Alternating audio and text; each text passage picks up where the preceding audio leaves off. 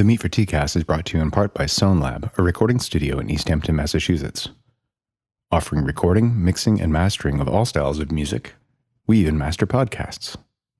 Email info@sonelab.com for more information. That's info@sonelab.com.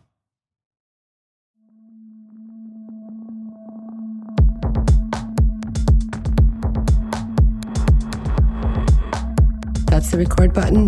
Have we started? We have started. So, this is the Meat for TCast. You might always start like that. Who knows? I'm Elizabeth McDuffie, founding editor of Meat for Tea, the Valley Review, and this is... I'm Mark Allen Miller, sidekick and co-conspirator in Meat for Tea. Yeah, and graphic designer and web guy and The hats. host of the Cirques and a whole bunch of stuff. The hats, there are many. Hello. Bonjour. Welcome to the Meat for TCast, Welcome. Season 4, Episode 11.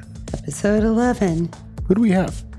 We have the brilliant young Matthew J. McKee, author of the very innovatively written and fascinating novel, Keeping the Stars Awake. I am just about halfway through it, and it's a riveting read. Don't let the fact that I'm only halfway through it fool you. I've been balancing this reading with reading submissions for the upcoming issue of Meat for Tea, which will be released 1 week from today. December 3rd. December 3rd. If you're not listening today, but listening another day. If you're driving distance from East Hampton, Mass, you should come to Abandoned Building Brewery, bringing a $5 bill and your fully vaccinated and boosted self and a face mask. The door is at 7 p.m. and it will be La Circa von Lillenfreud. And we have a full night, as we always do, a full multimedia gala with art on exhibit from Joanna Holty, our usual spoken word, films by Piper Preston. Mm-hmm. Who are the bands? The bands are Fred Cracklin. Yay! And Landowner. Yay! Landowner are, let's see, Fred Cracklin, how would we describe them?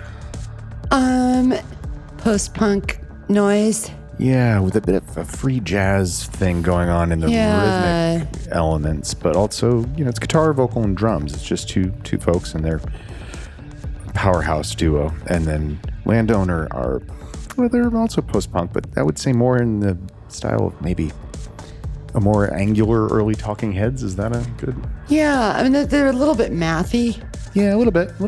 Yeah. Slightly. Both bands are a little bit mathy. I think that may be the theme.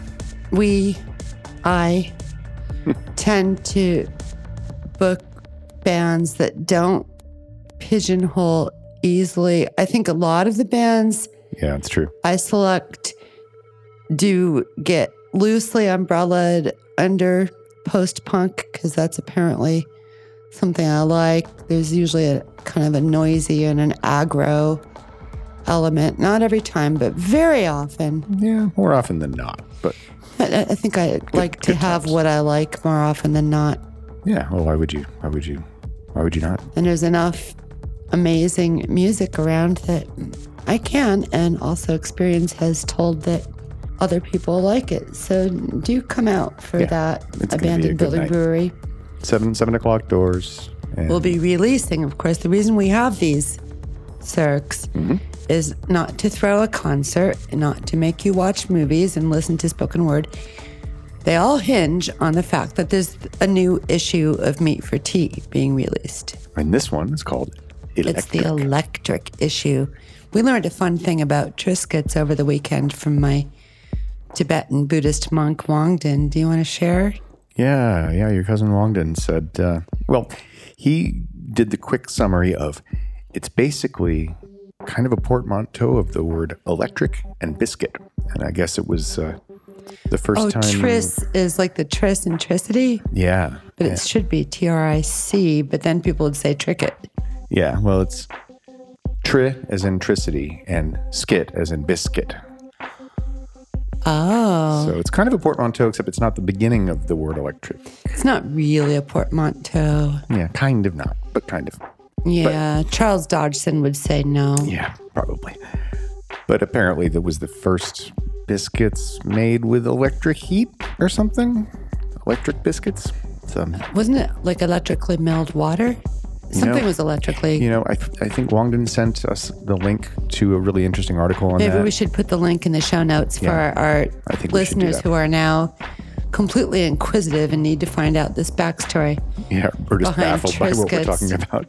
I think for the release of the electric issue, it might make sense if part of the food on offer, the snacks we have, includes some Triscuits. I think so. Yeah, okay, that's settled.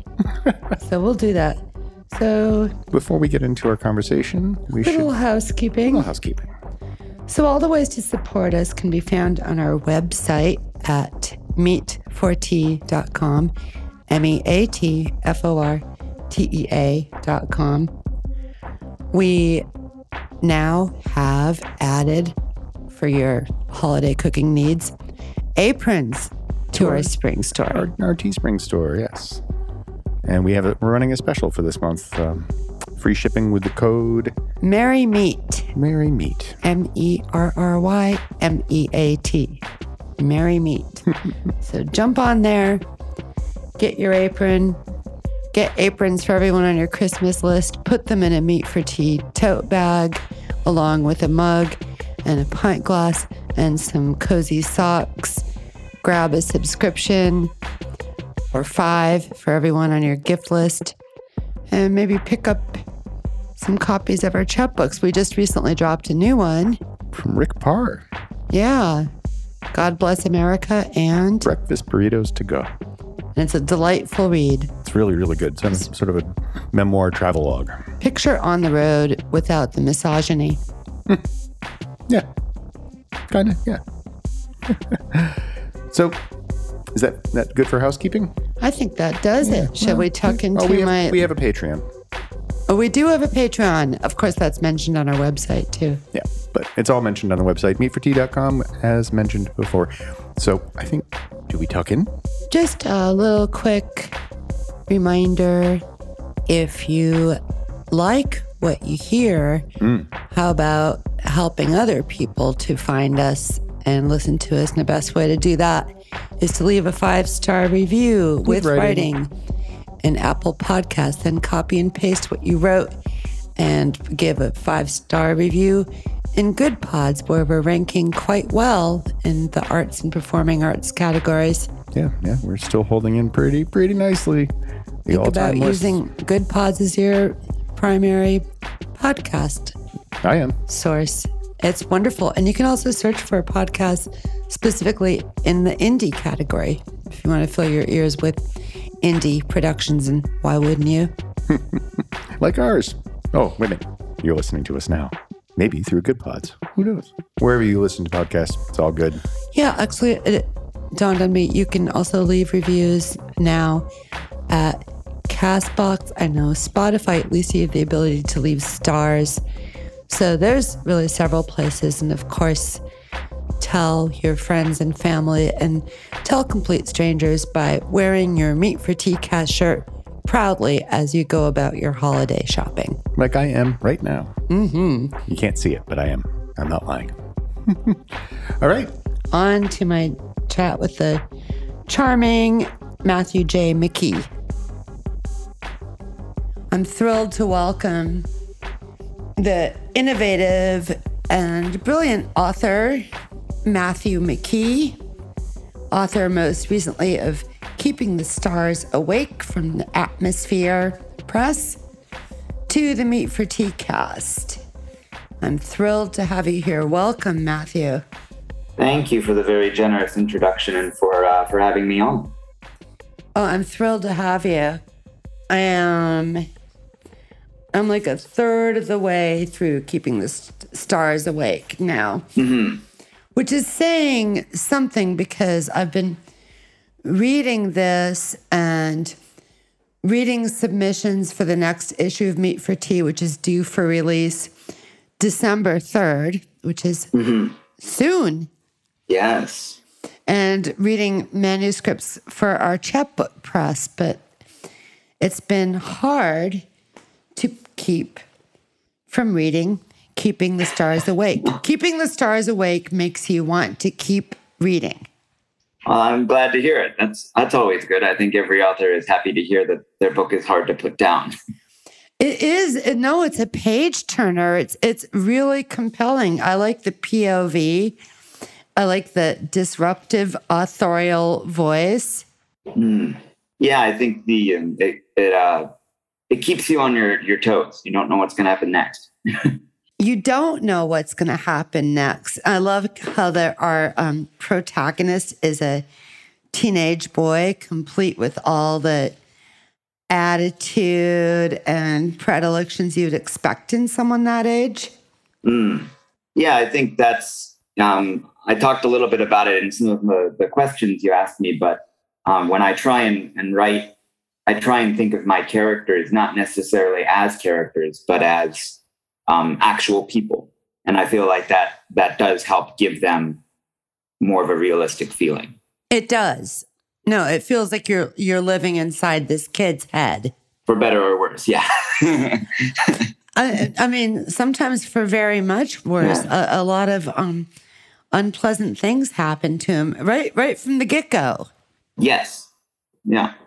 That's the feeling for me was being dropped into that, which is sometimes strange to think about if you ever watch a movie or something like that too. You are dropped into that person's headspace out of nowhere. You don't know what happened before. At least in a good movie. Yeah. At least in a good, true. You know? Right. Some do spend a lot of time on exposition and tedious world building, so you almost want to duck out before the action starts. And here you plunk us right down, and the action, it almost feels like the action started before we got there, which I love. Yes. I think I'm trying to remember my editor. Claire? No, that's your publisher. Yeah, it's the publisher. My editor's name was Adam, and he was a very, very good editor. And he had a very specific name for it that I can't remember what it's called. But from my own readings of the past and all that stuff, there's kind of two types of world building. There's soft world building and hard world building. And Tolkien is a great example of hard world building, where he gives you histories and genealogies and all that stuff. And maps. Yes, and maps. And even before you start reading, there's maps. Yeah, you know where you're going. And this is definitely not that. Keeping the Stars Awake was soft world building, where inference and what you see and what the characters see and interact with is what gives you the information. Was the term your editor used in Medea Res? Yes, that is it. Yes. Oh, wonderful. Yes, that's it. I would gather so. And I really love that. And I appreciate that. I think it just shows a respect for the reader, and it offers an invitation to the reader to enter in and kind of collaboratively start seeing the world build around them in their own mind's eye. Mm-hmm. Yeah, really get a feeling for what you're reading, right? Don't just make it easy for the reader. Yeah.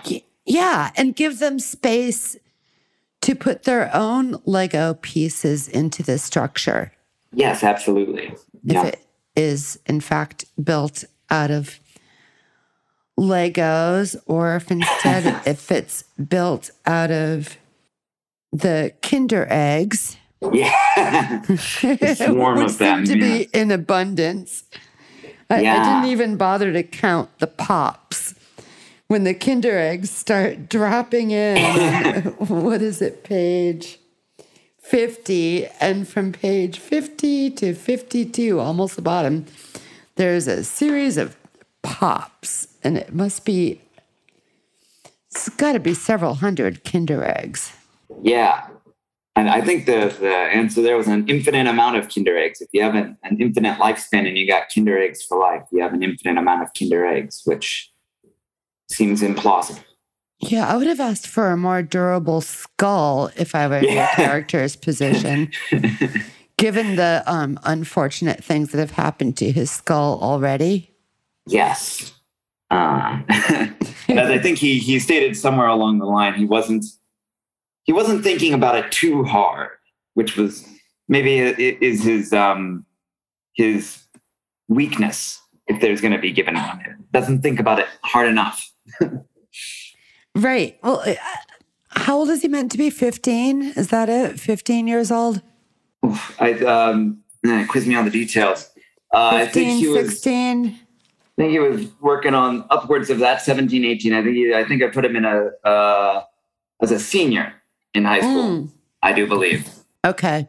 But the answer to that is more complicated than it probably should be. But yeah, he was in that upper. The whole story is dealing, I think, with the upper bracket of coming out of isolation and into a bigger world. And that is definitely, I think, what 17, 18-year-olds or, all high schoolers have to go through is you realize your world is about to get much, much bigger than it has been. And he's in worlds. Yes. Right? Not a bigger world singular, but worlds. Yep. Multi-layered. Staircase. Like a cake. Yes. Staircases. Up and down. I love that. When I got to that section, I was kind of reminded of like an M.C. Escher famous painting with the impossible staircases. Yes. That's a great example. Yeah. So you had that kind of a vision in your mind of these like staircases that just kind of go everywhere and nowhere all at once? Yeah, there's another famous novel, and it's by a French writer who lived quite a long time ago, and I'm going to butcher his name, but his name was Nerval, is I think what his name was. Ooh. in my poor English. And the name of his book was, and I'm going to butcher this too, is Ariel, I think is what it was. And he spent a lot of time in an insane asylum. And he tried to write his way out of his madness, which is what became his famous book, Ariel. I need to look this up. You can email me the author's name and the name of the book, and we'll put it in our show notes. Okay. Yeah. And he wrote about in his dreams that he was going up and down an endless staircase, lost inside of a giant tower. And that was a great metaphor, I thought, for trying to find your place in the world and not being able to, and trying to be able to understand the world and not being able to.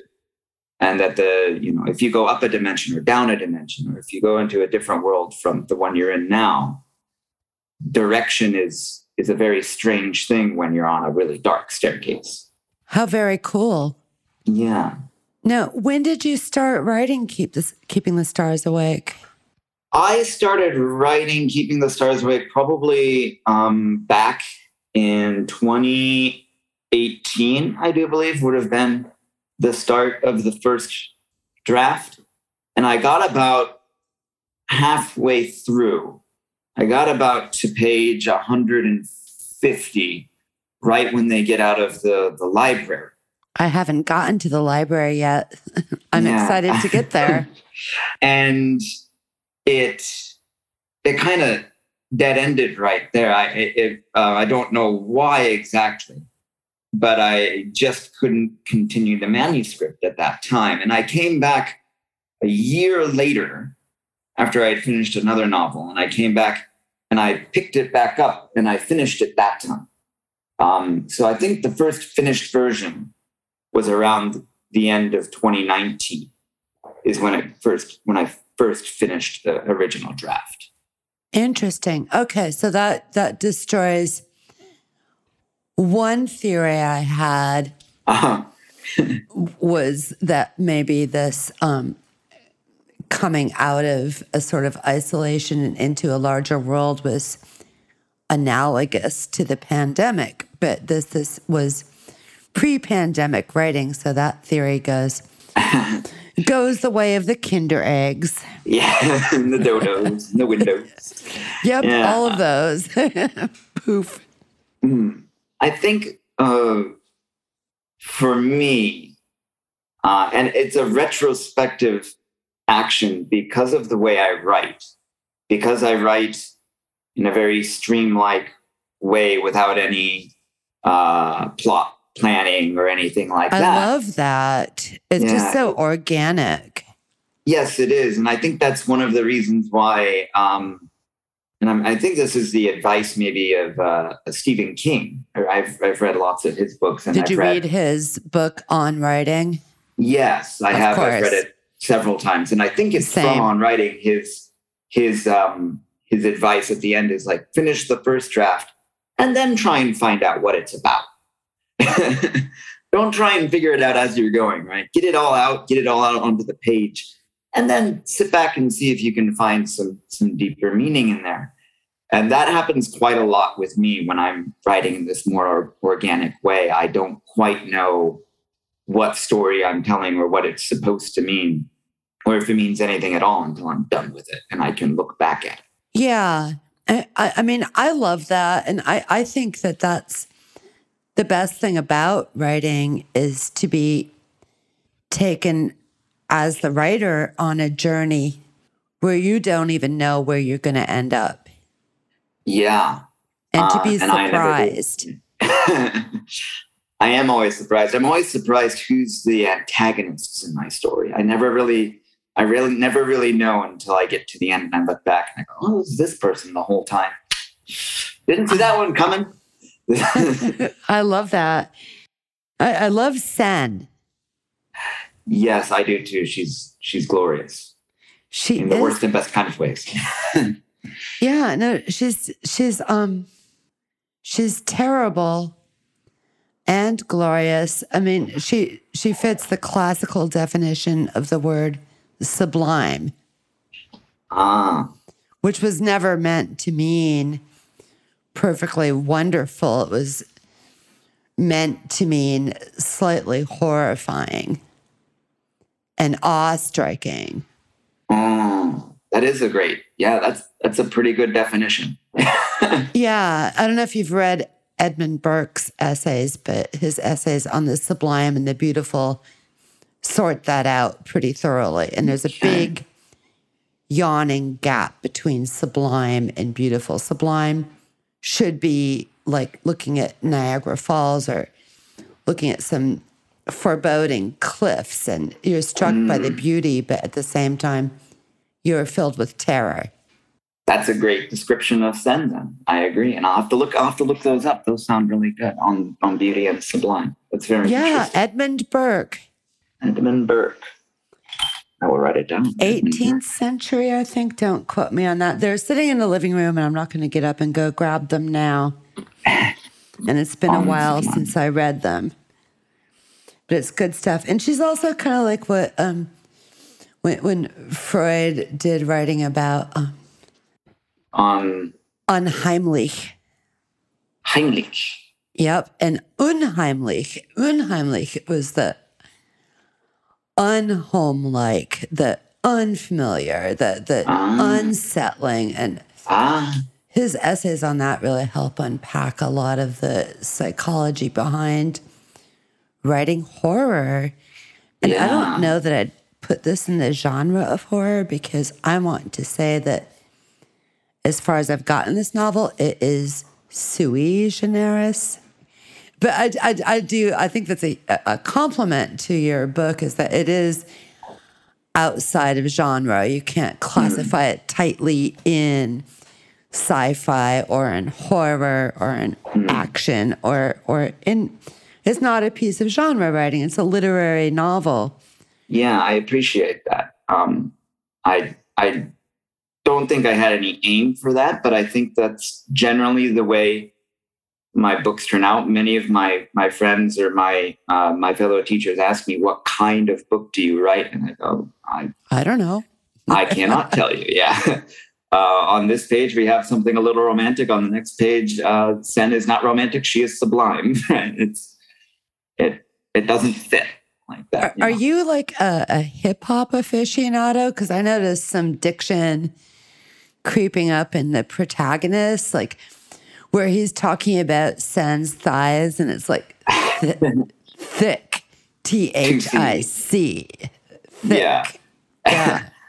I am not a hip hop aficionado. So you don't like big butts, and you cannot lie. But I do know that. Yeah. Yeah. I grew up in the weird intermediate time. This year, actually, a couple days from now, I'm going to be 30. You are just a child. Oh, I'm sorry. We'll take that out. Okay. You are the same age as my youngest, who is also 29, but she'll be 30 this next March. Yeah. It's the weirdest You're thing. A young sometimes, author. Yeah, I feel like a child sometimes still, and then other times I'm definitely not young anymore. I can't run across the playground anymore like I used to. I tried to get up to top speed a couple days ago, and my legs refused. So I don't feel so kid-like anymore, but I do. Still have a lot of those words. I like them. I think they flavor your writing beautifully. Thank you. And I think that has a lot to do with being in this precarious age group that I am, where I'm not before the internet and I'm not after the internet. I was there for it. I was in elementary school when computers the giant original Mac Pro came out and all those things. So I grew up with the diction and the lingo, and I have access to that and the stuff that came way before the Latin and things as well. Well, you were born like 93? 92. Yeah. Foot in both worlds in the 2000s and the 1900s. Well, so. Clearly Gen Z, but with a foot kind of edging over into millennial a little bit. Yes. Yeah. On that borderline. Yeah. I'm twice your age. And I don't. That's still young. Yes. Well, I don't identify as a boomer. I think the gap of time they gave for boomers is too big. It's like 40 years. Like, what the fuck? Yeah. It's really huge. Yeah, don't put me that old. I'm not that old. I was born in 62. And I really think that the phrase that really describes my generation the most accurately is we were the film strip generation. Really short-lived piece of technology. It existed in libraries and school classrooms for about 10 years. And then gone. Gone. Because that's how technology, 70s, 80s, everything's like just, first you're all excited to get your 8 tracks, and then, the 8 tracks are bullshit. Then you want your cassettes, and you always want your vinyl. Yeah. Always. Yeah.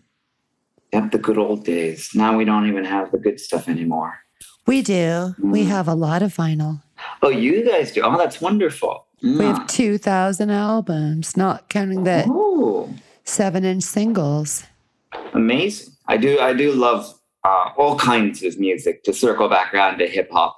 I don't listen to quite a lot of hip hop, but I listen to a lot of classical music. My grandmother was a classical pianist. She was a piano teacher. And my grandfather was a cellist. So I grew up in a household that was full of those classic musicians. And my mother was a big fan of Billy Joel and Jimmy Buffett and AC/DC. And so just a huge variety of music. Yeah, in my house. So and everything I feel like from that did a lot. Bach to Buffett. Yeah, that's a Above great it and beyond. That's a great title. Yeah. Man, I'd shop at that store. Right? So yeah, just a huge slice of that musical pie. And I certainly do think that tinted some of the tastes I have in literature and things as well. Yeah. I noticed in your interview, which our listeners are just going to have to get the new issue of Meat for Tea to read, and they should, because it's good. Yes, they should. Thank It's got you. some fun questions. Yeah. Some of which were written by a child. Those are some of the best questions, though, because how do you answer that as an adult? Oh my God. When the Meat for Tea is going to be 17 years old this March, and when we first started it, I just asked Aaron, who's your age roughly, to make our first 4 or 5 interview questions, and those are what she came up with. They were great. I enjoyed them very much. I enjoyed trying to answer them in an honest, but not elementary school like way. So yeah, they were very interesting questions. My favorite is, are you happy? And if not, why? And that's her words. Yeah. Let me sit down with a glass of whiskey and let me ponder for a moment. How are you responsible for your misery? Yeah. Yep. I was happier before you asked me that question, I think, but it's just so ruthless. Yeah, they don't have the mask to pull down like an adult does, right? They just No. Why are you bald? Well. Yeah. That was stuff she would actually ask people. Mommy, why is that lady's butt so big? I'm like, Aaron, we're just not gonna do that right now. We're gonna get out of this line in the supermarket. Yeah. We'll talk about it in the car. In the car. So you've got previous novels. How many books have you written? My word, I think I've published 9 novels, I do believe. Whoa, Matt, you're 29 years old and you've published 9 novels. Yeah. Allow me to be impressed. Thank you. I think I've written around 16 novels. When did you start this endeavor? I've been writing almost my entire life, but I started writing like seriously and thinking like I really do want to seriously be a writer my final year in college, when I was winding down after or right before final tests. Wow. And I had some free time, and I had always been writing, and I had started a short story that had turned into something like 50 pages. And I thought, oh, wow, this is actually going to be That's a big short story. Yeah. And it turned into a 600-page novel. So holy crap. Yeah. So that was the time I really, really feel like, I've committed myself to finishing whatever this is. And when I did that, it was such a reward that I said, I think I want to do that again. And I have over and over and over. But 16 of those, 16 written, 8 were self-published. And then this is Keeping the Stars Awake was the first one that I got published by an actual publisher. So congratulations. Thank you. And you come to me at the recommendation of your publisher, Claire Dennison. Yes. Because I had Patrick Scott, another Atmosphere Press author, on the podcast a while ago, and she loved his chat, and she's like, we have another author, please have him on. Well, it really is gracious of Claire to do that for me, and I really, really am thankful for that. And thank you again for having me on. No, I'm glad I did. I had to. We have kind of strict rules. Our authors that we have in the podcast have to be published in Meat for Tea. So I had to do a little workaround. I'm like, well, you can be the featured interview, and then you'll be published in Meat for Tea, and that's the workaround. Yeah. Then we can have this chat. No, I'm so glad. So what's going to become of these older novels? Now I'm curious to see those early works. I think I've unpublished several of them from the Amazon website because I feel like my growth as an author has gotten to the point where I can rework those stories into being much better than they are. Ooh, that's exciting. Yeah. And some of them I've left up. I think my very first novel, which was called Under the Tower, I have left alone. Ooh. And it's terrible. But I'm going to grab it. at your not at my recommendation. I like terrible things. I find them relaxing. Yeah. I watch the most terrible television when I want to relax. Yeah, there are some of those that I think there's something like Space Theater 3000. Oh, Mystery Science Theater. Thank you. Yeah, Mystery Science Theater 3000. Yes. I love that. Yeah, the terrible movies that they talk over. It's the same thing. I watch terrible reality TV. Yeah. That's how I Makes you reward feel better. myself when I've done Yeah. issue of Meat for Tea. I empty my brain. Yes, that is a good way to go With about garbage. it. And I feel garbage. I wouldn't call it garbage. I may be biased that my first novel, it's not garbage, but no, I wouldn't call your novel garbage. I know. Real Housewives of Beverly Hills might be garbage. Yeah, I think that's a fair assessment. It could be. But I left that original novel alone because if I ever do become any kind of famous, which is, it's not the goal of writing. I write to write. I write because I love it. If I become famous, that's great. That's a great dividend, I suppose. But if I ever do step in the right direction. Yeah, thank you. Yes. But if it ever gets to the point where I can, stand in front of an auditorium of aspiring writers and they can, look up with starry eyes, I can look down at them and say, read my first novel, Keeping the Stars Awake. It's horrible.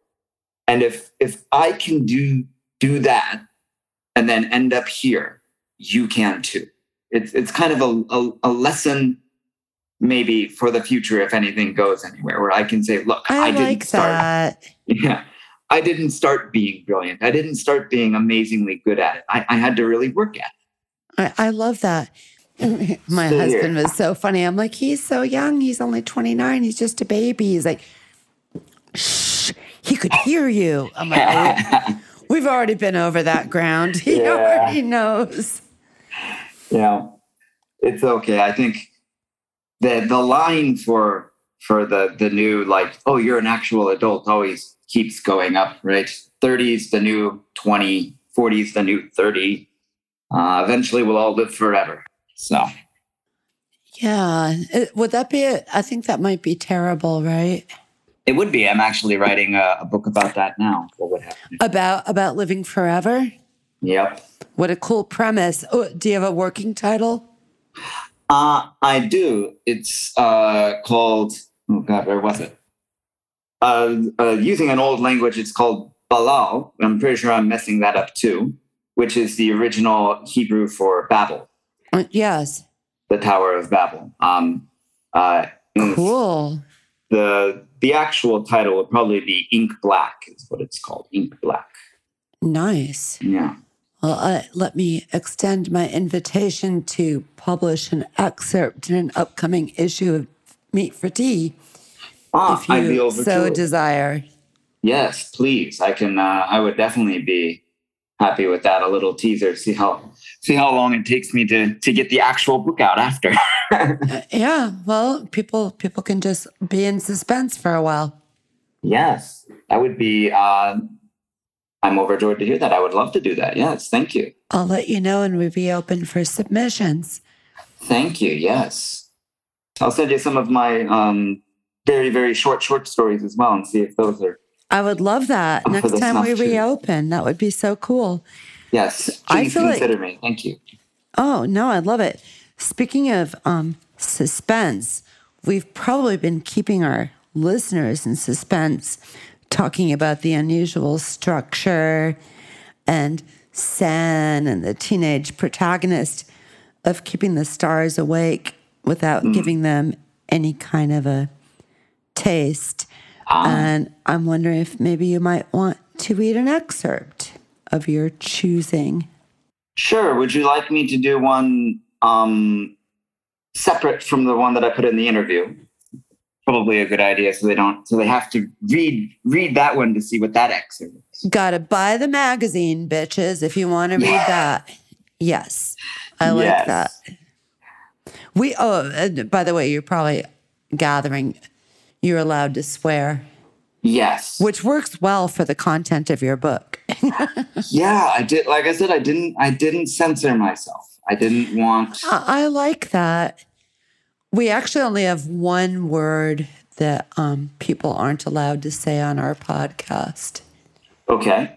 It's a name. It's just that orange 45th president. I pretend like he wasn't the president. Well, was he? He kind of wasn't. Yeah, no, he didn't perform the function. Correct. So we just, if someone says that name, we bleep it out.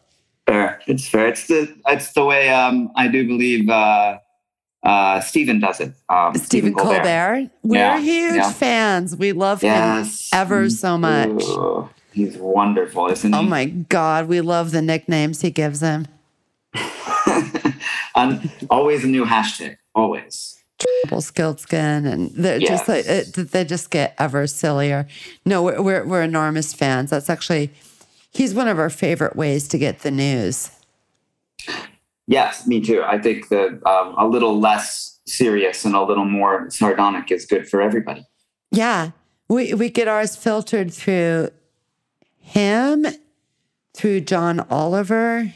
Lovely. I do love John Oliver too. Yes. The whole range over there. Yeah. Jon Stewart. The John. Yes. And Seth Meyers. I do like Seth Meyers. He's much more quiet though. He's very subdued, which is interesting. I always find that to be very interesting. Yeah.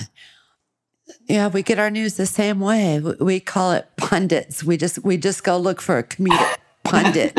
We get it filtered that way, because honestly, I would John Oliver for president, or Stephen Colbert for president, or Jon Stewart. Not that any of them is dumb enough to want the job. Yeah, that's true. I think that's happened. That's the rub. A few years ago, as they asked them, that some people seriously asked Jon Stewart, "Would you please?" And he said, "No, I think no, thank you. I think I'm smart enough to know what's for me and what's not." Yeah, that's fair enough. So let's see if I can find an excerpt here, something that would. Well, let me ask you then, really quick. What page are you up to, so I can avoid giving you any spoilers as well? Oh, aren't you considerate? Thank you. I am up to 95. 95. Okay, something before. You should be 95. Flattered, because I've been, again, reading this amongst so many pressing reading duties all at once, but I keep going back to it because it's just fun. This is a fun read, Matthew. Yes, thank you. I do really appreciate it. I am flattered. Yes. I think people have fun reading something that was fun to produce. I hope so. I think that works. Yeah, I think you can tell in books, I think sometimes, when the author got bogged down and when the author felt like they needed a pause of some kind. Or if they were bored and they write the word they're bored, then, if you have a smart editor, they tell you, get rid of that, because now you're boring your reader. That's right. I used to tell my kids that when they'd be like, "Mommy, I'm bored." I'm like, well, if you're bored, you're boring. So stop being boring. Or would you like a sponge? I could use some help with the house. Let me give you a sponge. You can put you to work. True. Yeah. And then you can just, if they say that's boring, you can say, watch Adam Watts. He'll tell you washing dishes can be the most enjoying thing in the world. You just got to put your mind into it. Come on, guys. Scrub with purpose. Scrub with vigor. Let's see. I think I found a good excerpt. A good excerpt here. One to make everyone's appetite whetted for reading the rest of the book, I hope. Yeah. Yay. Let's see. So I thought I would start with maybe the intro here to chapter 007. Cool. Not connected to James Bond. I know, and I always hear like dun dun dun dun dun dun dun dun. Yeah. If the Keeping the Stars Awake ever becomes a movie, maybe we can get Billie Eilish to sing some music for it. That would be great. I love Billie Eilish. Who does not love her? She's so lovable. Yeah. Miserable people don't like her, I suppose. People who hate themselves hate her. Yeah. Yeah. Incels, let's not even talk about them. Those are terrible. They are. Yeah. But she's a very self-confident. Or throw Kinder eggs at them. Yes. Choke on the toys. Choke on the tiny toys. That's right. Let's see. All right. So the intro to chapter 7 here typed called 007. 007. Run faster, but not fast enough. So here we go. So this is a book. Yup, I nodded. At least according to the voice in my head it is. Well, any more Kinder eggs? That's your reaction? I tell you life is but a dream and you ask about food. You're taking the destruction of your reality rather well. Yeah, I don't see how it changes much. Sen looked back at me over her shoulder, her piercing green eye gleaming out from under the night veil of her hair. It's like our roasted peanuts versus peanut butter conversation. How you figure? I asked, shuffling behind Sen down another unremarkable, moonrust-infested avenue of dreary monoliths, my hands deep in my pockets. I mean, I'm still trying to wrap my head around it, but it only takes you a second of thought and you're already cool with it? Well, Sen sounded contemplative. Who's to say the voice in your head isn't in the same situation? Huh? There are books in this reality, right? Yeah. Then if we're just a book in the author's reality, who's to say he's not a book in someone else's? Who's to say everything isn't just a book inside a movie, inside another book? Nobody can prove otherwise, can they? I suppose not. Then it changes nothing. Roasted peanuts or peanut butter, it doesn't matter. It's all nuts in the end. Mm-hmm. So I think that's a nice little teaser to what kind of things you can expect to happen and what kind of conversations you can expect to hear. I love that. And you really give our listeners a glimpse into just how multi-layered and meta things go with a book in someone else's, a book inside a movie, inside another book. And, you can just keep stacking that. Yeah. Ad infinitum. Yep. Who's to say what or where or when? Yeah. It just keeps going. It's one of those mirror inside a mirror inside a mirror inside a mirror optical illusions. Yeah. Yeah. No, I was really struck by that.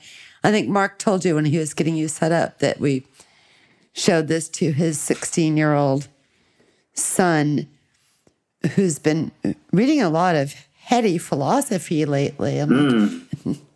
Yeah, he's reading Douglas Hofstadter's Gödel, Usher, and Bach right now. Have you read it? Yeah, I have not. I have had a lot of philosophy in the back, but no, that has not come my way yet. But I would it's certainly something that sounds like it'd be up my alley. I read a lot of Nietzsche and I read a lot of Jung. I like Nietzsche. Yeah, I really do like Nietzsche. He's one of my favorite beaches. Yes, perfect. Yep, I read a lot of that. And I'm not sure he would have ever called himself a philosopher, but I've read a lot of Christopher Hitchens. I love him. Yeah. He edited Vanity Fair. Yes, he did. Yeah. And he was just a wonderful human being. What a brain. And he has such a way with words, witty. Spoken and written. Yep, so absolutely. Witty. Yeah. What got you into Hitchens? You're so young. I think I don't mean that in any kind of patronizing or condescending way either. I'm just genuinely curious. Because I think he was retired from Vanity Fair when you were quite young. Yeah. I think I found Christopher Hitchens probably when I was, still here in Japan about 3-4 years ago. So probably after he unfortunately died. Yeah. Back in 2012, I want to say. I know. Rest in power, Mr. Hitchens. Yes, please. And so I was looking at a debate between, I think, once again, I'm going to butcher this name because he's French. Foucault, thank you. You're welcome. Foucault and Chomsky, Noam Chomsky. I love Noam Chomsky. Yeah. So they were doing a debate, and those are some good brains. Yes, they are. And YouTube, for all of its insanity and negative aspects, does a good job recommending what next thing you should watch. And the next thing it recommended that I should watch was a conversation I think Foucault had with Christopher Hitchens. Fun. I need to look this one up. Yeah. And it just went from there. Pretty sure it's Foucault. Yeah. There's YouTube is it's a double-edged sword. It's really great at recommending what you should watch next if you're going down a clever rabbit hole. Yes. If, in fact, you are going down a stupid, racist conspiracy theorist rabbit hole, it will drive you further down that too. Yeah. Yeah. Which is there's chilling. Yeah. There needs to be some more probably moderation there. Yeah. Or just less dumb people. Yep. The world is dumber than you think is the fallback. Yeah. Unfortunately so. Yeah. And we'll be back in just a moment. We have a very generous partner to Meet for Tea. We really appreciate them very much because it's through ad support that we stay in print. So without further ado, let me tell you about Sucreabeille. Sucreabeille is perfume made by weirdos like you. And they're a cruelty-free, women-owned indie perfume and body products company who love making people smell good. Each scent is crafted by hand in their Washington State lab located in the woods. And honestly, I don't know where else you can find fragrances with names like Sea Hag, Don't Panic, Siren Song, Goth as Fuck. Those are just a few of their best sellers. So great. They have all sorts of other things too, bath care products. And also they partner with a lot of interesting people, including our friend Sarah McCartney of 4160 Tuesdays. Sucreabeille is one of the few places in the States you can get yourself some 4160 Tuesdays fragrances. Yes. So head on over to sucreabeille.com. Check out their wares. And we thank them Check the show notes for the proper spelling. Mm-hmm. And thank you very, very much. Or should I do it on Sucreabeille. mic now? Oh, yeah. You know what? How's it spelled? Yeah. So if you just go to sucreabeille.com, that'll get you there. Yeah. We really appreciate their support. Thank you so much, Sucreabeille. Thank you so much, Sucreabeille. We love you. And welcome back. Are you familiar with George Carlin? I am familiar with George Carlin, yes. Yay! Yeah, I do like Carlin. He is, for all of Christopher Hitchens' powers and abilities, he was always a very reasonable, worded person. I think so. Yeah, Carlin is very, very blunt and much more Viper-like, I feel like. He will just call you a straight fucking idiot to your face. Oh, yeah. Yeah, he's much more cudgel-like with his words. Yeah. Yes. Appreciative of that, though. He weaponized them. Yeah, you need both, I think. I think you do. We need the razor of Hitchens and we need the cudgel of Carlin. I I think we do. Yeah. You're familiar with Carlin's Law, then? Oh, I'm not sure I've heard of it. Please, if you say it, I might remember it. Well, it's just think about the average person. Yeah. And the stupidest person you know. And realize, oh my God, now I need my husband. I'm butchering Carlin's Law. But anyway, it's like half of the world is stupider than the stupidest person you can think of. Yes, I think I've heard of that before. I'm not sure I've heard it as its law before, but I have heard it. Yeah. I'm just going to have him probably bleep me out and put his own. Some people are really fucking stupid. Did you ever notice that? How many really stupid people you run into during the day? God damn, there's a lot of stupid bastards walking around. Carry a little pad and pencil with you. You wind up with 30 or 40 names by the end of the day.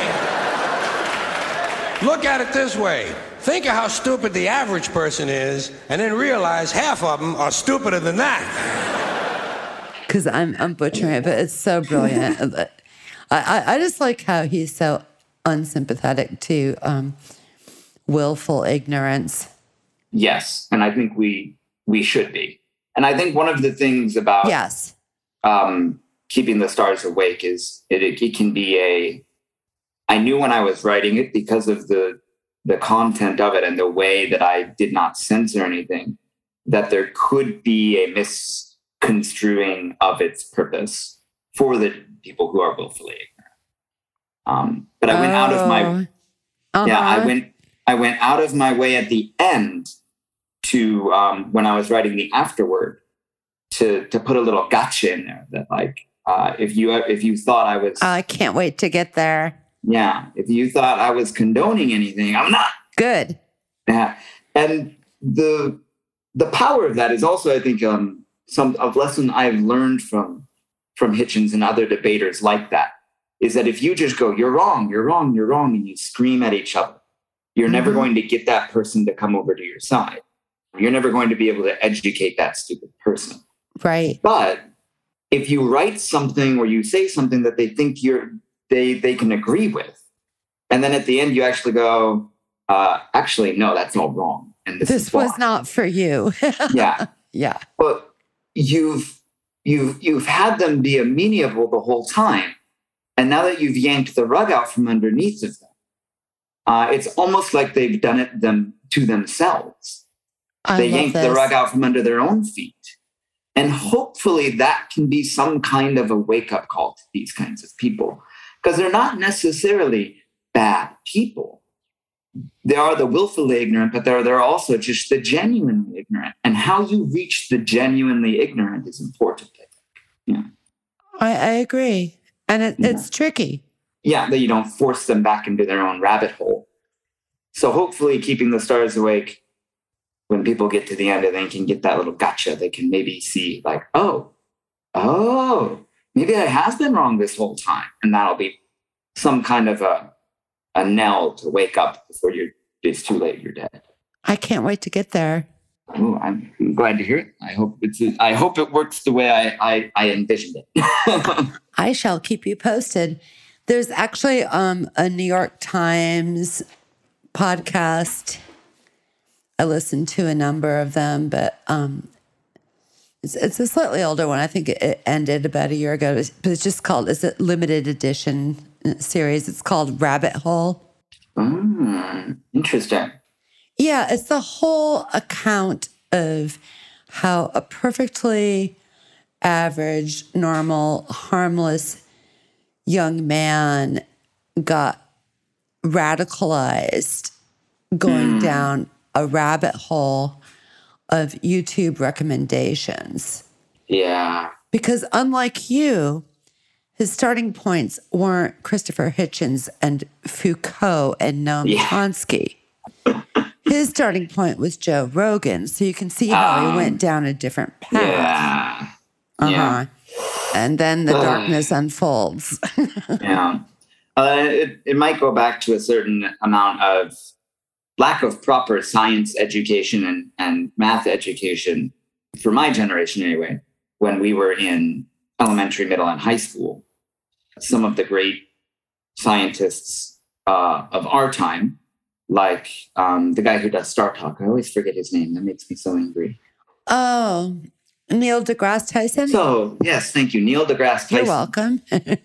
Yes, has done a very good job explaining why, And Bill Nye, of course. Yeah, there needs to be more Bill Nye the Science Guy there, and they need to not just be on TV, they need to be in their classrooms, because they teach you, like, this is 2 + 2 = 4, all right, next. They don't tell you why 2 + 2 = 4. You know what happened to that, right?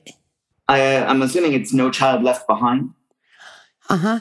And angry fundamentalist parents who didn't want their children learning something that went against Christian doctrine. Yep. Yep. I could get on a soapbox, but I will control myself. Yes, we'll let Socrates get on his soapbox. He knew best. Yeah. I mean, he didn't live that long because he was... Yeah, he got poisoned by those fundamentalists, didn't he? It's a story of all his time. Yeah. And speaking of all the people that say that vaccines are dangerous and you want to use natural things to cure your illnesses, well, the thing that killed Socrates was natural. Yeah. Hemlock. Hemlock. It's very natural and also very unsafe. Yes.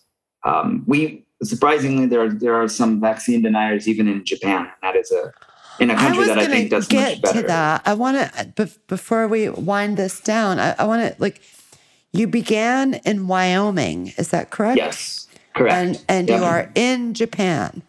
Yes. That's a trajectory. Yeah, I was small bio. I was born in Colorado, in Denver. Okay. My mother was very young. My mother was 21. I want to say when I was 19 born. when I had my oldest. Yeah, those were the days. I want to give her a high five. Young mommies can raise good kids. We can do it. Yes, they can. Yes, they can. And my mother worked very hard for me and my brother. You're she had proof. Twins. Yes, thank you. And we lived in small town Wyoming. We lived in a place called Pinedale, Wyoming. Shout out to Pinedale. It's a very beautiful little town, not too far from the world famous Jackson Hole. Oh, wow. Yeah, and the Grand Tetons. One of the first things you learn growing up in Wyoming is the Grand Tetons actually mean big boobies. Yes, they do. Because the French who were coming around, they came around a bend in the river, and the river is called the Hoback, which is the hog's back. Yeah. They hadn't seen, the story is they hadn't seen a woman for 6 months, and they came around and saw the mountains, fell down onto their knees, and went, les Grands Tetons. These are some horny Franchies. Yeah. They must have been to look at those mountains and go, boobs. With trees and shit on them. Yeah, that's a little weird. I never saw it. But Pinedale is a great place. Just a very beautiful, it's gotten better. It had its racists and misogynists and all those things because it is a small town in the rural of Wyoming. But then you killed them all? What happened? All the racists and misogynists are dead now? Tell me that's true. They were very old when I was there. When I was growing up. Oh, they just died. Yeah, some of them did. But then this is another thing that we talked about, I think, earlier, is that they weren't bad people. They were very, very wonderful people. They just they'd never ever left their small town. And so they'd never seen of the world. They never knew the world. Yeah. They didn't have anything but what their great granddaddy taught them. And so they were terrible people, and that's not a good excuse, but it's the reason why they were these terrible, wonderful people. Sure. But I knew that I wanted to see the world and get out there and do stuff. So ever since I was in elementary school, I had wanted to come and live in Japan. I was very interested in Japan from that age. What made you fascinated in Japan from such a young age? It started when Ryan, my brother, and I were playing games on the internet, and we got tired of modern video games, these little click click, click, click games you could play online back then. And we started looking for old board games, and we found the ancient Japanese board game called Go, which is just G-O. I know that game. Yeah. In Japanese, it's called Eagle. How cool. Yeah. And wait, say it again in Japanese. Eagle. Oh, cool. Eagle. Yeah. I-G-O, Eagle is what it says. And I started playing when I was maybe 10, 11, somewhere in there, and just fell in love with that game. My brother first and then me next. And getting better and better at it. I had to learn Japanese terms for things in the game. And then I got interested in the history of the game. And it's got a very interesting, sometimes very bloody history. Oh, wow. Which is interesting for a game, for a board game. And that got me interested in the history of Japan, especially the Edo period, the Edo Jidai. And that just sparked my lifelong interest to be where I am today. And so I went to the University of Montana, which has one of the best Japanese programs in the West. No kidding. Yeah. I don't think a lot of people know that. No, they don't. If you're looking to go study Japanese, University of Montana has it. That's a hot tip. Yeah, they have many foreign exchange students. Many Japanese students are there. My Japanese teacher, when I was there, used to teach for the Japanese military. She was a very cool lady. Oh, wow. Yeah. And from there, when I graduated, I went to Alaska, which was my, getting closer to Japan. Sure. Yeah. And then in Alaska, writing my first novel and things like that, I had a friend already over in Japan, and he invited me over just to visit. And so I spent a month traveling around in Japan. How wonderful. Yeah. Another hot tip, if you're coming to Japan by yourself, the love hotels are very cheap and extraordinarily clean. They might be a little awkward to stay in, but there is no cheaper way to get around Japan. Oh, because the love hotels are like kind of for assignations, shall we say? It's a great word for it. Yeah. I was just trying to think of so high end. a way to say it that would be as innocuous as possible. Yes, but that's why they're called love hotels, right? Sure. I like how they call them that instead of like pay by the hour, which is the crass way Americans usually do it. Yeah, and but it actually, you can pay for the overnight, and like I said, they're very, very cheap, and they're very, very clean. They have to be. Yes, and the rooms are larger by necessity. So yes, absolutely. Uh-huh. You'd hope. Yes. It's like hot tubs. Yes. Yes. Yeah. Well, they do. They usually have one. Yeah. I would imagine. And so I spent a month going around the lower part of Japan, from Tokyo over to Gifu and Nagoya and places like that. And I got drunk one night with my friend, and he said, "Why don't you just apply to my company?" And I did it right then and there. I applied to his company, and they got back to me about. Can you say? I work for Interac, which is a very good company. What do they do? I'm trying to describe. I am what is called an ALT, an assistant language teacher. Oh, cool. Yeah. Yeah. So you teach English to Japanese? Yes, I do. I teach elementary and middle school students. That's awesome. And fun, I'll bet. It is. And I don't want to get, Interac in any trouble. They didn't, I was drunk, but I properly typed in all my information, and they did vet me very well. The next couple months after, when I was sober and back in Alaska, they vetted me very well. They did background checks, quite a few phone calls back and forth to make sure that I was proper teaching material. And then they said, "Yep, you did great. You can come on over, and we'll even help you out with the plane ticket and getting you started and everything." So that was 7 years ago. And you've been living in Japan ever since? Yes. Yep. And where in Japan are you? I am in the northern area of Japan. I am near Sendai. Is it in beautiful? Miyagi-Ken. It is. It's gorgeous. I'll bet.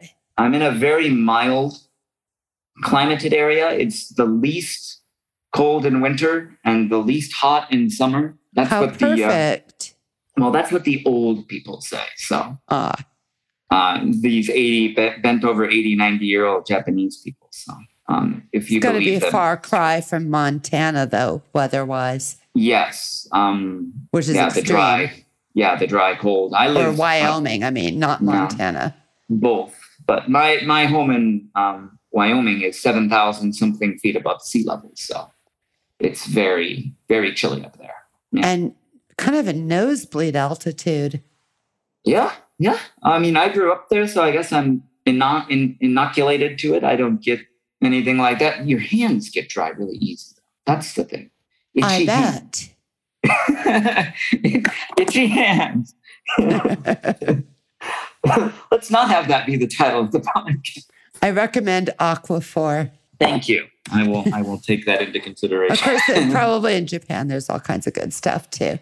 So elementary and middle school kids? Yep. They're great. So ages like 6 to 12?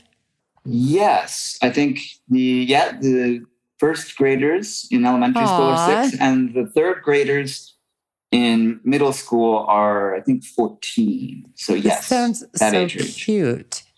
Yeah, they are cute. They're adorable. They run up to me.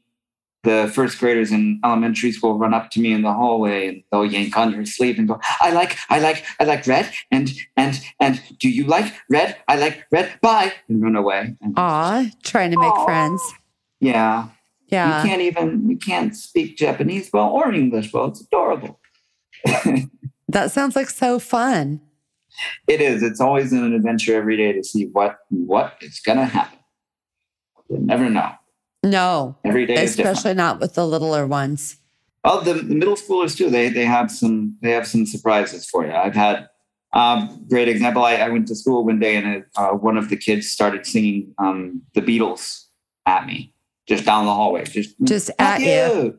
Yeah. Yesterday, all my problems seem so far away. I said, well, you know that. Keep going. Yeah. So you never know what they have. And I suppose you're fluent in Japanese. I am, unfortunately, not. You must be close. I think I will be studying Japanese for the rest of my life until I die to get fluent at it. I can speak I can speak conversationally, like everyday conversations, not a problem.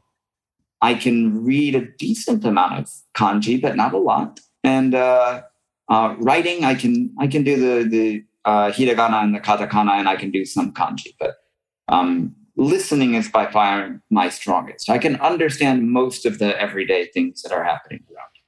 How amazing. And I just love this clear vision you had at such a young age, though. Yeah, I'm glad it...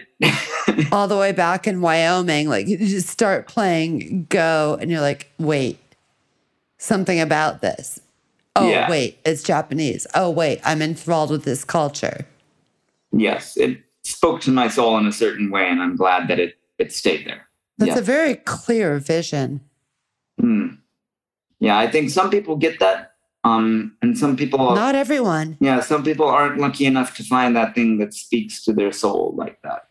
So. No, and not so clearly and not so young. Yeah. Not with such a clear directive. Yes, it was. And the same with writing. I mean, you just kind of knew early. Yeah, very much. I wanted to be, I think I phrased it as I wanted to be a storyteller. I loved telling stories.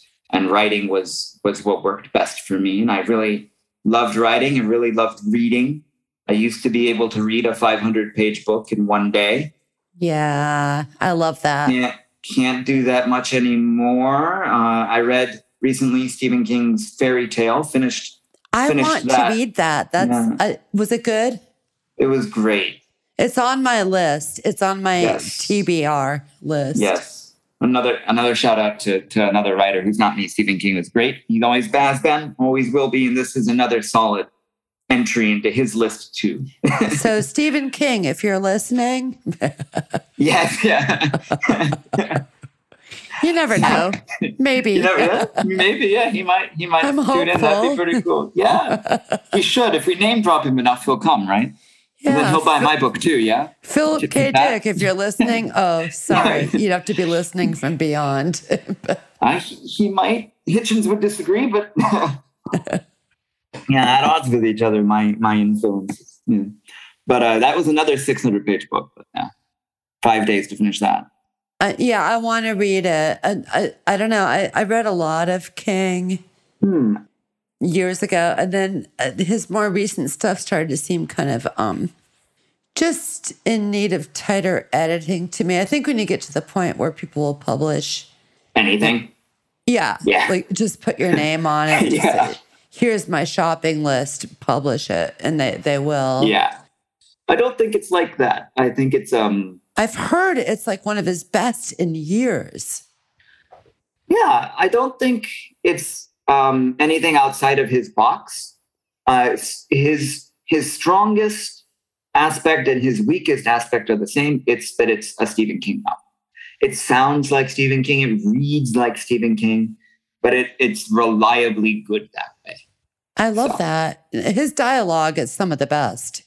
It is, and it is also. I give him a lot of points in this book for his understanding that his diction is a little outdated. But he recognized that and created an older character to kind of shoulder that diction. Nice. So I don't interview, as you probably noticed. I just get people talking and reading excerpts and all that stuff. But at the very end of every episode, I have 3 questions I ask every guest, the same 3 questions. I feel like we already kind of hit the first one, but knowing you, there's probably something else on your list. What are you reading these days? Yeah, I was reading Stephen King's Fairy Tale. I finished that. I look forward to that. Yeah. Currently, I read 3 books at a time. I read a book. Yeah, I read a book at home. I read a book before bed, and I read a book at work. So at work, I just finished a current C.G. Jung book that I was reading. So I've got to find something different to read at work. I was going to move on, I think, to Nietzsche's On the Genealogy of Morality. Nice. Which is, I don't think anyone at work could ever knock me for reading that. No, I would think not. Yeah. And then here at home, for just during the regular waking hours of the day, I've been reading Philip K. Dick's The Man in the High Castle. Nice. I love Philip K. Dick. I've read almost everything he ever wrote. Yeah, it's great. And I have a Folio Society edition. Oh, wow. Which is beautiful. The Folio Society makes beautiful high-end books. So they're, maybe one day Keeping the Stars Awake will be a Folio edition. I can dream. Well, Folio Society, if you're listening. Yeah. Knocking on your door, guys. Yep. Putting a bug in your ear. Yes. And then at night, just to wind down for the day, I'm reading another beautiful Folio Society edition of Japanese Tales, which is a collection of over 300 classic Japanese folk stories. Oh, how wonderful. So, yeah. Lots of them from the Heian Jidai, which is the Heian period, which is, I do believe, 700 to roughly the middle of the 1100s. Oh, how very cool. Yeah, that's what I'm reading right now. Yeah. That's great stuff. Mm. Yeah, I'll put those in the show notes for our listeners. Those Japanese tales too. I mean, I notice when I read old tales from any country, anywhere, that there's so much overlap in the archetypes they choose to deal with. A very Jungian concept there, the archetypes that speak to all of mankind just through the lens of your culture, I think. Yeah. Exactly. Yeah. There's always something there that overlaps, Definitely. Our cultures aren't as disparate as some people like to think. No. There's so much more commonality. Yeah, I gave I teach some older folks here in Japan too on occasion. Oh, nice. Out of the generosity of my heart, they're also wonderful people. And I told them recently that this kind of story is a David and Goliath story. And they looked at me with a funny look like, who's David and Goliath? And I said, it would make more sense to you if I said, Shutendoji, which was the king of the Oni or the demons in Japan, versus the old samurai, I think it was Yorimitsu was his name. So you have, even in Japan, you have a David and Goliath story here. Of course. Yorimitsu versus the giant Shutendoji. So that's so wonderful. Yeah. I love that.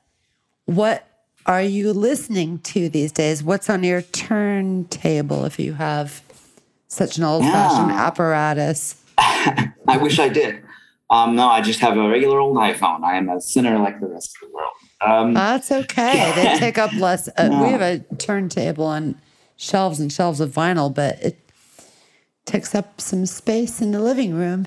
Yes. Well, currently I'm listening to. I think I wrote some of this down too. I'm listening to Joe Beving. I'm probably butchering his name too. Who's a wonderful pianist. He writes very quiet, beautiful piano pieces that also have a lot of depth. So nice. Joe Beving is very good. And I've also been listening to Metric, which is a great band. They're a little more rock and roll, as well as Nako and Medicine for the People, of Monsters and Men, and some Lord Hero recently as well. Nice. I will have to look them up. Now, if you're looking for something new to add to your listening, there's a British duo from the Isle of Wight. Oh, lovely. Wet Leg. Wet Leg. That sounds awesome.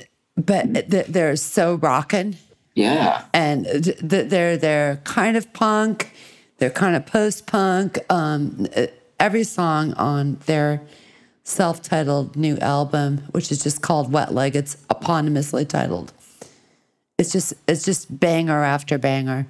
I'll have to check that out. That does sound up my alley very much. I think you would like Wet Leg. I think you would. Thank you. I will definitely take the recommendation. You are quite welcome. Your ears will be happy. Yeah. Yes. Eyes and ears. That's right. So what are you watching these days? What am I watching? I get to watch less TV than I used to because I'm reading and writing so much. Sure. But these days, on things like Netflix and stuff like that, I've been watching the Cabinet of Curiosities by Guillermo del Toro. We have too. So good. It's good. Right? Yeah, they've got some H.P. Lovecraft stories in there, and they did them justice, which is hard. It is hard, especially because he was kind of a terrible person. Yeah, it's another one of those things through the looking glass. Yeah. He is a exemplar of his time, is maybe a way to put that is. I think you're right. Yeah. I would compare him to the people in my small hometown of Wyoming who were bad people, but they didn't know they were bad. Right? It's the same kind of thing. He was a bigot and he was a racist, but they all were back then. It was what they were. Travel. No excuse. But travel is a good cure for that. Mark Twain, I do believe, said something similar. Yeah. He did. Yes. I've been watching. Quote it. Yeah, me too. I wish I could quote a lot of Mark Twain. I know, all of it. Just off the top of my head. Yeah. But yes, the Cabinet of Curiosities is great. We love it. I got to watch something I'm so glad they remade, and they remade it well, which is Godzilla versus Kong. I want to see that. It's great. I remember the original where I do believe King Kong threw Godzilla into the volcano. Yes. Kong won. But they remade it, and they remade it so well. It was so good. I enjoyed it so very much. to see that little piece of my childhood come back to the big screen. And that's recently been uploaded to Netflix. So that was really great. I'm excited to see that. It did. And then finally, because I am in Japan, I do watch some anime. I used to watch more when I was younger. I was a Dragon Ball Z kid. Oh, nice. My brother and I both were running around the backyard with Kamehameha to my dad's chagrin. But in this modern age, I don't watch as much as I used to. I still watch when something good comes around. And the recent series called Cyberpunk Edge Runners was amazing. It was the animation was off the walls amazing, and the soundtrack was amazing as well. Where's this streaming? Is this just only in Japan? No, it's on. It was a Netflix original in collaboration with Studio Trigger. So it's on Netflix all over the world. Oh, so, cool. If anyone's looking to dip their toe into the quality stuff, the good stuff, there is good anime. There is good anime out there. I promise. It's not all. I mean, I grew up on really early kind of American anime, Speed Racer. Yeah. Well, see, that was from when Japan originally. Little girl. Came on over here. Yeah. Has a different name over here. I can't remember what it is. But yeah, there's quality stuff out there if you look for it. You got to wade through some of the more giant booby island stuff, but if you can get to it, you can find find some Titans. Yes, yeah. If you can wait to the Grand Titans, there are some very good anime out there. So, and that was one of them, and I watched it recently and did not regret it at all. It was amazing. So I recommend that as well. How fantastic! Yes. All right, I will consider myself advised. I'm going to put these in the show notes. Before we let you go, can you just tell our listeners where to find you and follow you and buy your books and all that good stuff? Yeah. So Keeping the Stars Awake is also available from Atmosphere Press. Of course, they're the ones who published it. Very gracious of them. I also have my own website, www.matthewjamesmckee@gmail.com or at gmail.com. That's silly of me. At matthewjamesmckee.com. That's how to email you. Yes, email is matthewjamesmckee@gmail.com. The website is matthewjamesmckee.com. No Gmail there. And then you can also find me on Amazon. Some of my older books that I did not unpublish are still available on Amazon. Giving hope to new writers everywhere. Yes. Look how terrible I was. Look how good I am now. You can do it too. I like that. Yeah, you can find me there. I think I'm Matthew J. McKee on Amazon. And so that's where you can find me, and that's where you can reach me. And I appreciate all the help you have given me and giving me a little bit of publicity, and any support anybody gives me would be greatly appreciated. As a budding author, I would greatly appreciate it. Do you have a Patreon or a donate page or anything? People should just buy your books, right? That's just buy the damn books, people. Yeah. I don't have anything like that. I'm actually kind of technically deficient in technology. I can run all the basic stuff on my computer and my phone and all that. Like I'm not a 90-year-old nearsighted guy with really chubby fingers, but I'm not a technical mastermind. I'm not good with technology. I have always been called an old soul. So I do not have a Patreon or anything like that. People can just buy your books. Yes, I am a humble storyteller, a humble author. Please buy my books. Aw. Well, thank you so much, Matthew. This has been really, really, really fun. Of course, it was a joy. I enjoyed it very much. A wide-ranging conversation. It's lovely to talk with you. Well, that was good, wasn't it? Wasn't that great? He's delightful. Yeah, really, really sweet guy. Grab a copy of the book. It's a riveting read. Yes. And a rollicking good time. How's that for some alliteration? So, Speaking of reviews, like we mentioned in the intro, we actually have one from Basha Krasnov for the season 4, episode 3, Christian Livermore conversation. Oh, talking about her brilliant memoir, We Are Not Okay. Yeah. Go check out that episode. It's really good. Check out the book. Mm-hmm. But Basha says, a brilliant, intimate conversation between Elizabeth McDuffie and Christian Livermore on this Meat for Tea cast. Truly stellar. 5 stars. Thank you, Basha. Thank you, Basha. Love you. So, we'll read your reviews on the podcast too. Exactly. Well, I think that about wraps us up for season 4, episode 11. And we'll stay tuned because we'll be back in a couple weeks. See you next time. The Meat for Tea cast is produced by Elizabeth McDuffie and Meat for Tea, The Valley Review. Mixed by Mark Allen Miller at Stone Lab, East Hampton, Massachusetts. Visit Meat for Tea at www.meatfortea.com. Please consider going to anchor.fm to make a contribution through our contribution page.